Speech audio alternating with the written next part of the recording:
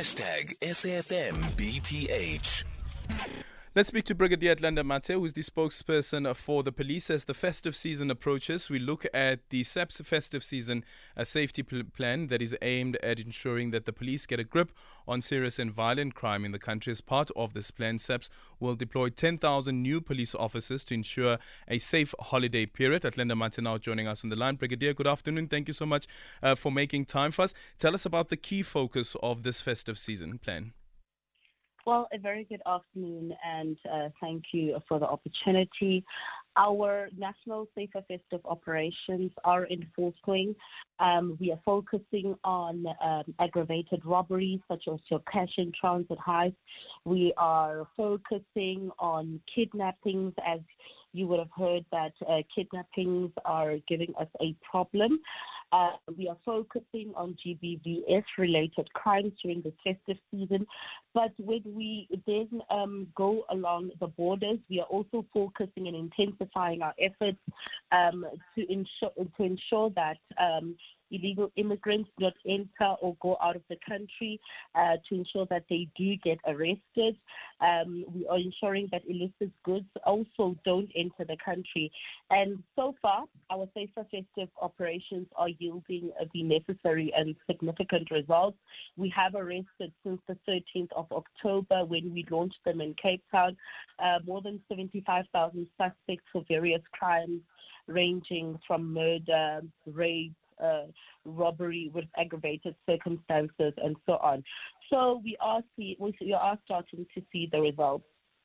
When it comes to murder, and with the last quarterly crime stats that we got, we saw that mob justice or vigilantism is the second highest contributor to murder, even after robbery.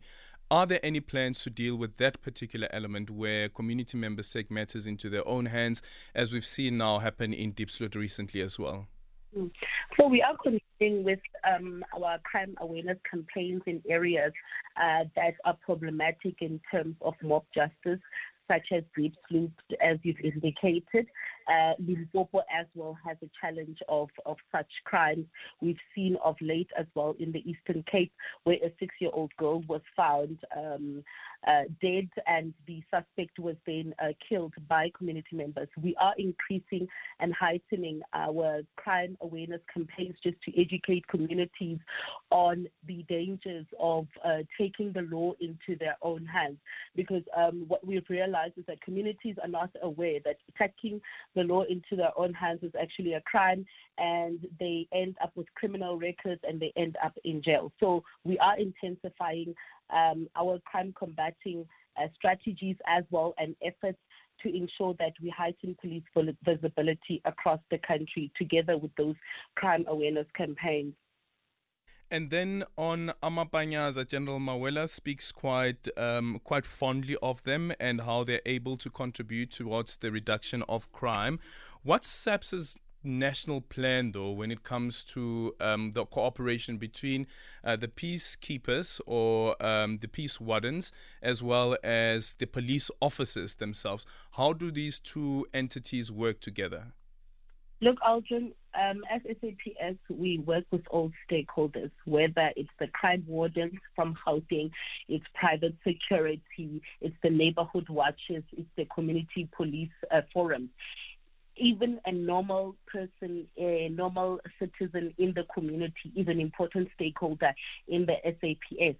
And so we have these structures such as your community police forums that we meet and we liaise with community members, and we jointly identify challenges in communities, and jointly come up with strategies that can work to fight crime in those particular communities.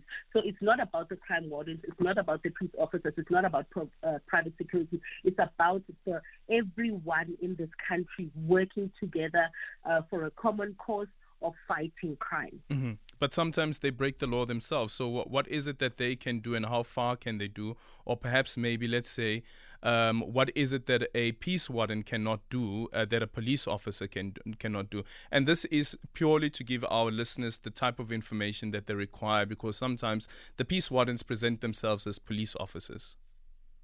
Well, as a peace officer, and you are allowed to assist the police to heighten police visibility and so on. You can assist the police to arrest and heighten police visibility in especially areas that are prone to crime.